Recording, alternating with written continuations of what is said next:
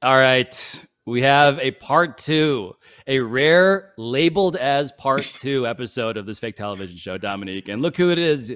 It's your boy. I'm going to call Bill your boy now. Oh, of course he is. I mean, normally you say your boy about somebody that you don't want to claim. I will happily claim Bill Barnwell. He's a genius. Major upgrade in finances here, moving from Pablo to Dominique in terms of dad. So I appreciate that. Just also, dad, a lot of college debt I have to get to. Yeah, in terms of literal finances, to be very clear here. Alabaster, where are we gonna put Bill's brain to work first? So we have to start with the shock in the NFL today, and that is the Bills' loss to the Jets. It didn't just blow up what we thought of the Bills, the team. It blew up the MVP picture. And my question is, how do you view the NFL MVP picture now? Wait, is that what we're doing? We're exploding the NFL MVP race, which means that Josh Allen, because his team lost by 20-17 to the Jets, that's what happens, Bill?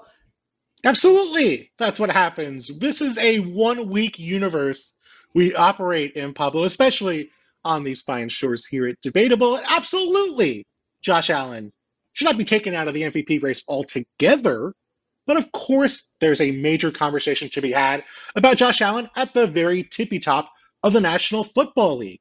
Already before this game, kind of saw some moments where Josh Allen was throwing a few too many interceptions, few too many catchable passes for the other team. And then in this game, it bounced back even further. 2 fumbles and those 2 interceptions in this game cost the Bills. They didn't add enough points as the game went on, and the Jets made it their way all the way back, rode that short field from the second Allen interception into a touchdown, and won this game. And to me, as good as Josh Allen is his best, and of course, we know Josh Allen is an incredible football player.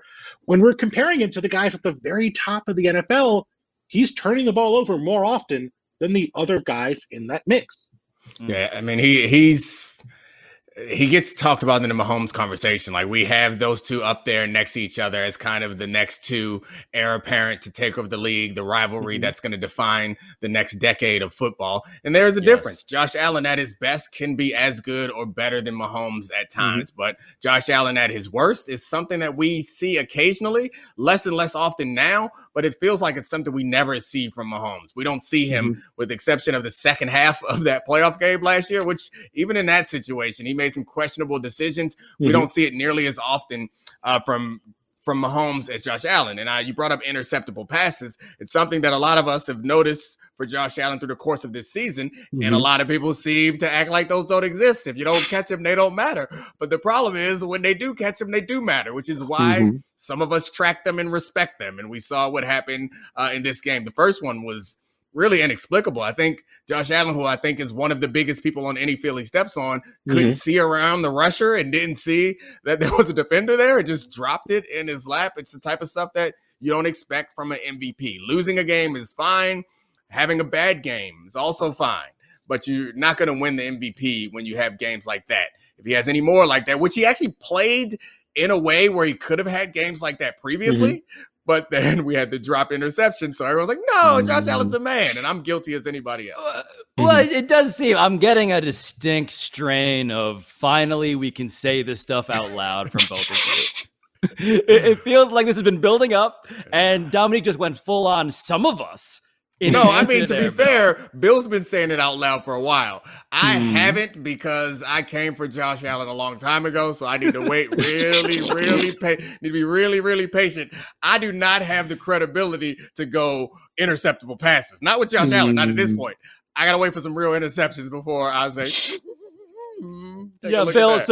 Bill, let us launder our criticisms through you and your credibility, please. Yeah. What are you seeing here that's different? Like, is this something that we're learning about this guy that we did not know before? I don't think we're learning something new, in as much as just we're seeing a guy who is supremely confident, right? I mean, that second interception, I don't think Josh Allen never saw Sauce Gardner. I don't think he thought, I can't throw this pass. I think he just saw, I see him, and I'm going to throw it over him because I'm Josh Allen, and I can hit any window I want. And frankly, if I was as talented as Josh Allen, if I was a tenth as talented as Josh Allen, I would be irrationally, inappropriately confident in my abilities. Josh Allen thought he could fit that ball in, and he did not fit that ball in. And I think defenses, as much as they struggle with Josh Allen as a passer and especially as a scrambler, I think defenses do sit there and say, hey, if we have any shot to stop Josh Allen in this game, it's to try and lure him into a throw that we think we can beat him if he tries to make that pass. And we saw that happen on the second interception in this game. Yeah, I mean, I think it's outrageous for anybody if you think that it's like really harsh criticism of Josh Allen. I don't think that's what we're doing at all. It just like it brings into relief the difference between him and Mahomes. And I'm saying this while the Mahomes game is going on. Please, Patrick, don't fumble twice and throw 2 interceptions and lose. That's going to be really embarrassing because I know Charlie's not going to let us edit this out. But I mean, Josh Allen's season last year was not an MVP caliber season. The season before that was. He had a playoffs that he won the playoffs last year. Like that was what resonated for all of us was he threw for 6 touchdowns on the Patriots. And then he dueled with Patrick Mahomes and played well enough to win that game. I felt myself walking away from last year's playoffs saying he has arrived. Yep. But I kind of had forgotten all the things that happened in the season. Even though it was a good season, it wasn't a great season. And now he started out this season. Big numbers. We're like, damn, that dude's special. But then it's a lot like when you hear people talk about Lamar Jackson, I guess, is there are negatives. Like nobody's perfect, with the exception of Patrick Mahomes. Again, everyone has drawbacks. Unless he throws 2 interceptions in the intervening period that we're talking, which is not going to happen. Yeah, which could never happen. This conversation never happened. Yeah, so like it's not fair. It's not fair to pretend like he's not allowed to make mistakes or he's not allowed to have bad games, or also he's not allowed to have weaknesses. Like yes, he has weaknesses. And one of his weaknesses is that he's so damn good that he makes incredible passes 60% of the time. And then sometimes people catch those incredible passes. And if the rest of the team does not overcome that, they're going to lose. It's okay.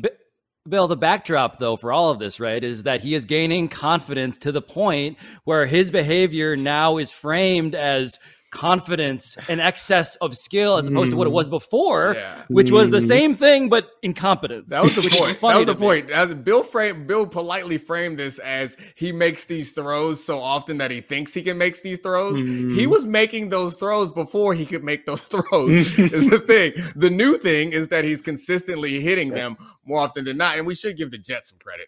I was going to ask too. Yeah, I mean, you mentioned Sauce Gardner, who Dominic obviously loves, but also the Jets defense that sacked him 5 times against 4 fewer rushers, right? A career high or a low in that sense for Josh Allen, like rock bottom type stuff.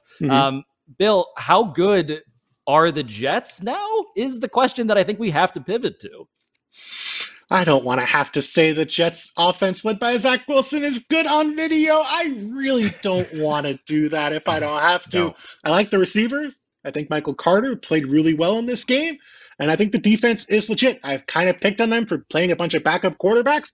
Josh Allen is not a backup quarterback. Josh Allen is a legit MVP candidate and has played like it for the vast majority of the season, even with those interceptable passes or even with those minor issues here and there. And they slow down Josh Allen throughout this game with pass pressure and with coverage. And it's really hard to do both those things. Josh Allen, really the best thing he did in this game was scramble. He really was not doing much as a passer throughout this game. And I think the NFL season as a whole, I think the story that's sort of come into vision for me as the season has gone on is just, oh my God, every single team needs Odell Beckham.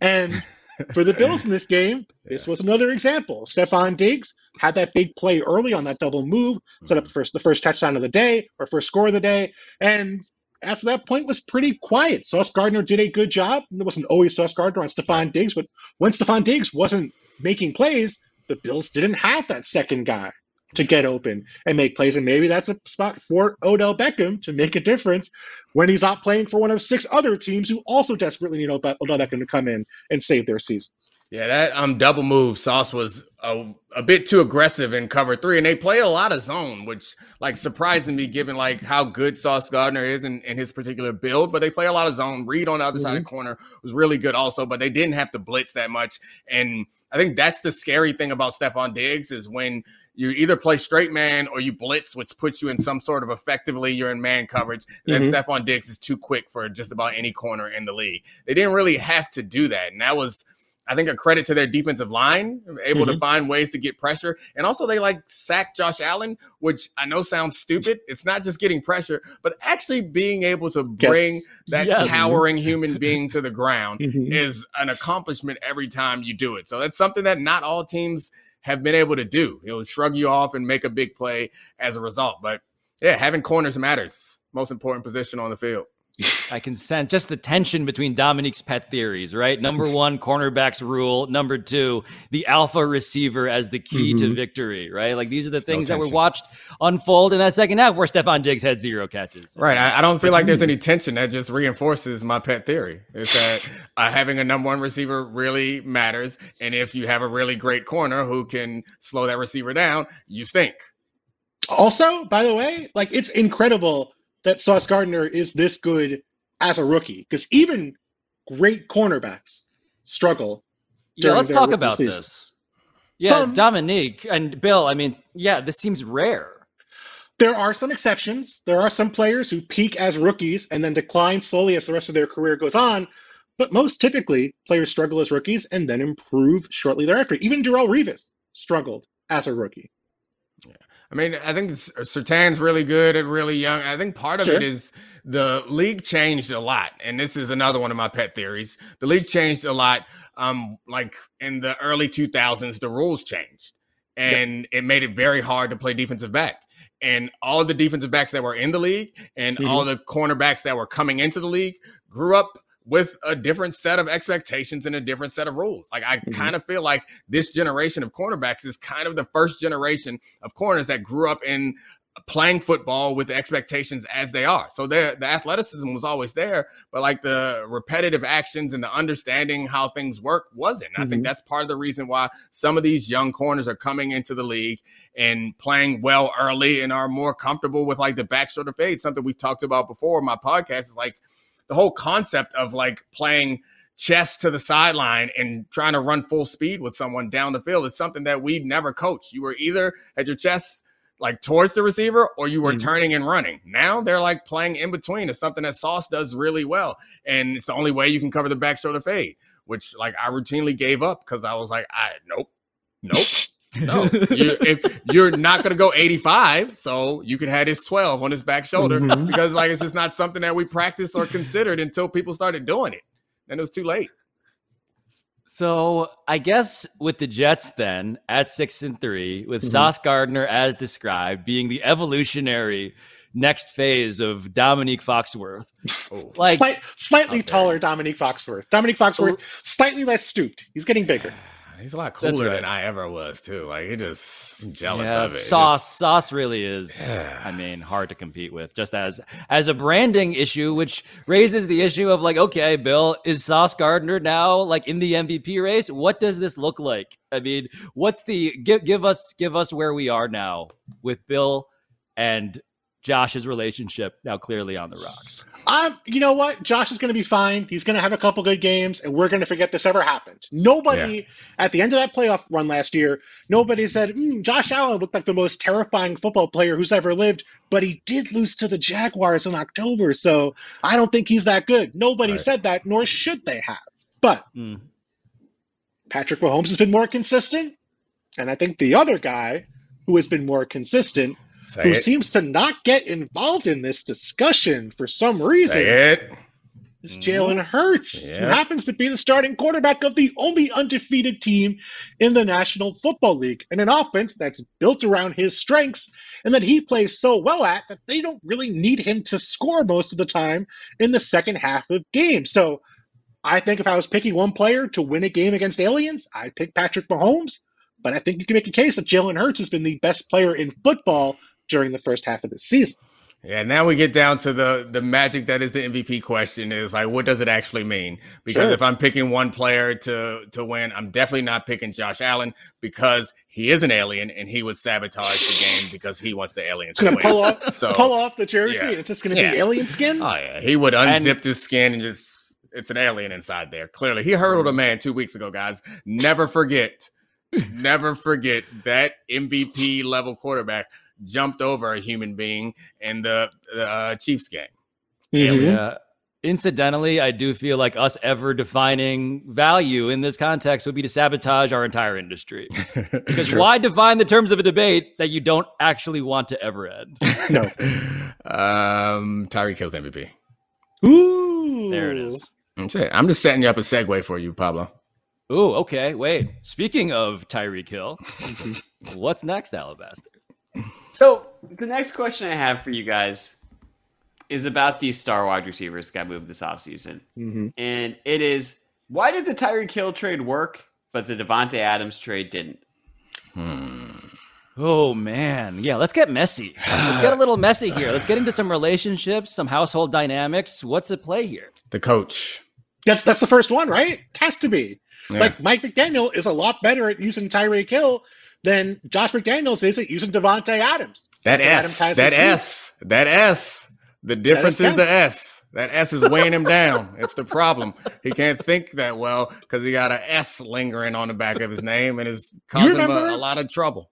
You remember when the Jags had that plank of wood in their locker room and they had the punter chop the wood and he chopped his foot like his foot? I do remember that. What they need to have a ceremony in the Raiders locker room where Josh McDaniels chops that S off. You got to get rid of that S, man, because that S is getting in the way of great play design, attacking deep down the field. Like, I was looking at the stats just to try to figure out an answer to this question, and they throw a lot of passes 0 yards or less. And the Chiefs, or not the Chiefs, the Dolphins attack downfield. And that's one of the big differences in the stats is, surprisingly, statistically, these teams aren't that different. But the one big difference is yards per attempt, and also like attempts of zero yards or fewer. It's just like you're wasting plays. You know how people say you don't run the ball or you shouldn't run the ball very often because those are opportunities that are missed to have like a big passing play. They're doing the same thing. It's just they're throwing it out there like, hey, let's throw a 0 yard pass when we got possibly the best receiver in football and the best receiving tight end and a really good slot receiver too. I mean, they've had injuries this year. It's been Adams at times. I know last week there were rumors that he had COVID, like he was sick, and so people wanted to come up with excuses for why he had a bad game. But the reality is, the Dolphins do such a good job of integrating the offense around Hill and Waddle and their ability to get downfield, and the Raiders don't do that with Davante Adams. There's just not this sort of reliable opportunities for him within the context of that offense. And I think we can say Derek Carr's not a good enough quarterback. I don't think that's true. I think he's fine. You can say the offensive line is bad, but the Dolphins' offensive line is not that good. If anything, given that Darren Waller has been hurt, given that Hunter Renfrow has been kind of in and out of the lineup this year, there should be an even bigger opportunity for Davante Adams to be the focal point of this offense. And yet, even though Tyreek Hill is sharing the primary role with Jalen Waddle, Tyreek Hill is having casual, like 140-yard games where it's like you sort of just take it for granted. Right. I mean, that's why he's MVP. Is that part of is that part of the answer? Is that Jalen Waddle is available and effective?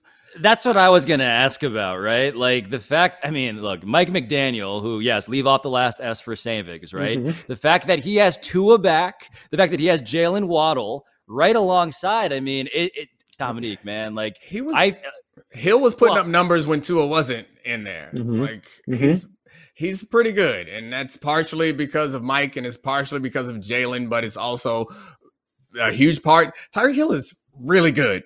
And I know we weren't allowed to say he was the best receiver in football for the past several years because he was playing with Patrick Mahomes.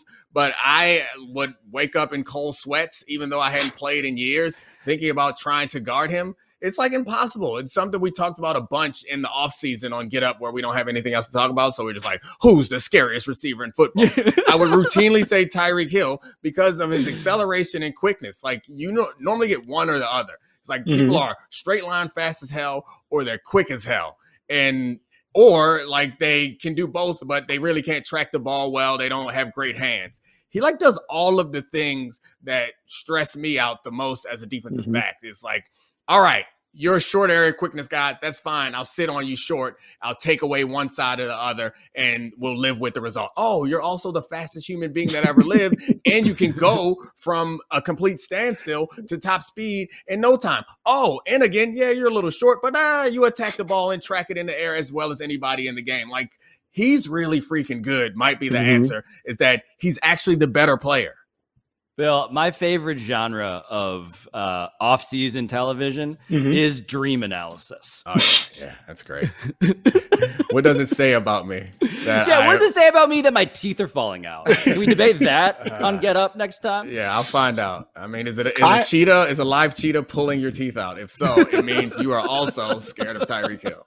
I did have a dream this weekend that I had to go back to work at the call center I worked in immediately after college, and nothing wrong with working in a call center, but I am very concerned that if I give the wrong answer to this question, that's where I'm going. I think that's an anxiety dream strictly related to debatable. Pablo? I will say, Dominique, that Bill Barnwell, previously having worked at a call center, explains his level of patience with us better than I ever possibly imagined. You got to get that sale, Bill. Got to get that sale. I am really doing tech support for all of the NFL, I think, on a week-to-week basis, depending on what column I'm writing. Alabaster, what's up? Oh, gosh. So make us talk about the question again. No, if you flip Tyreek and Devontae, how do you think their seasons would be? Ooh, I mean, Devontae, just to refresh people's memories, right? Yeah. Devontae Adams was the man we said was the best receiver in the NFL, or some of us, you said, to go passive-aggressive. Sure. Some of us said that. So, yeah, what changes, do you think? I think what changes is that Tyreek Hill is better on the Raiders than I think Devontae Adams would have been or has been on the Raiders so far. But I don't think it really changes what the trade did for the Raiders. And I think that's the big issue here. It's not really about the players to me as much as it is the realities surrounding those players. The Dolphins had already used a lot of their draft capital from the Laramie Tunsil trade. They traded a couple of those picks, of course. They traded up for Waddle. They traded one for Bradley Chubb recently.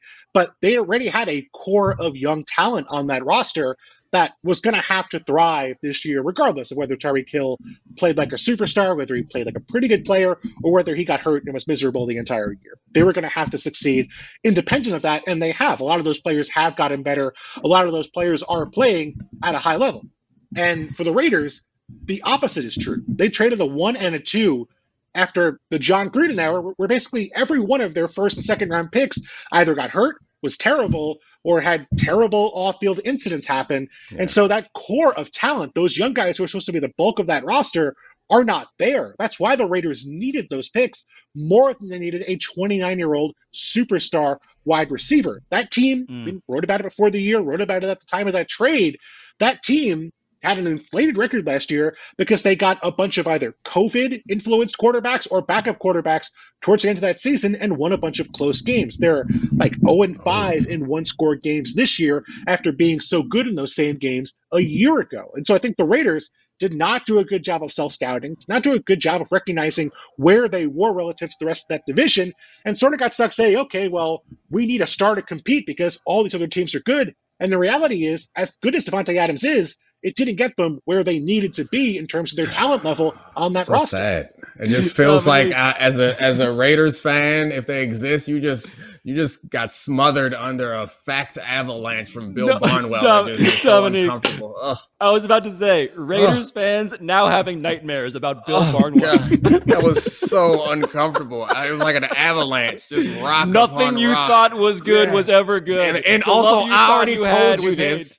I told you this offseason that this was going to be garbage. Now, take all his rocks. You know what? The question was, what would be different?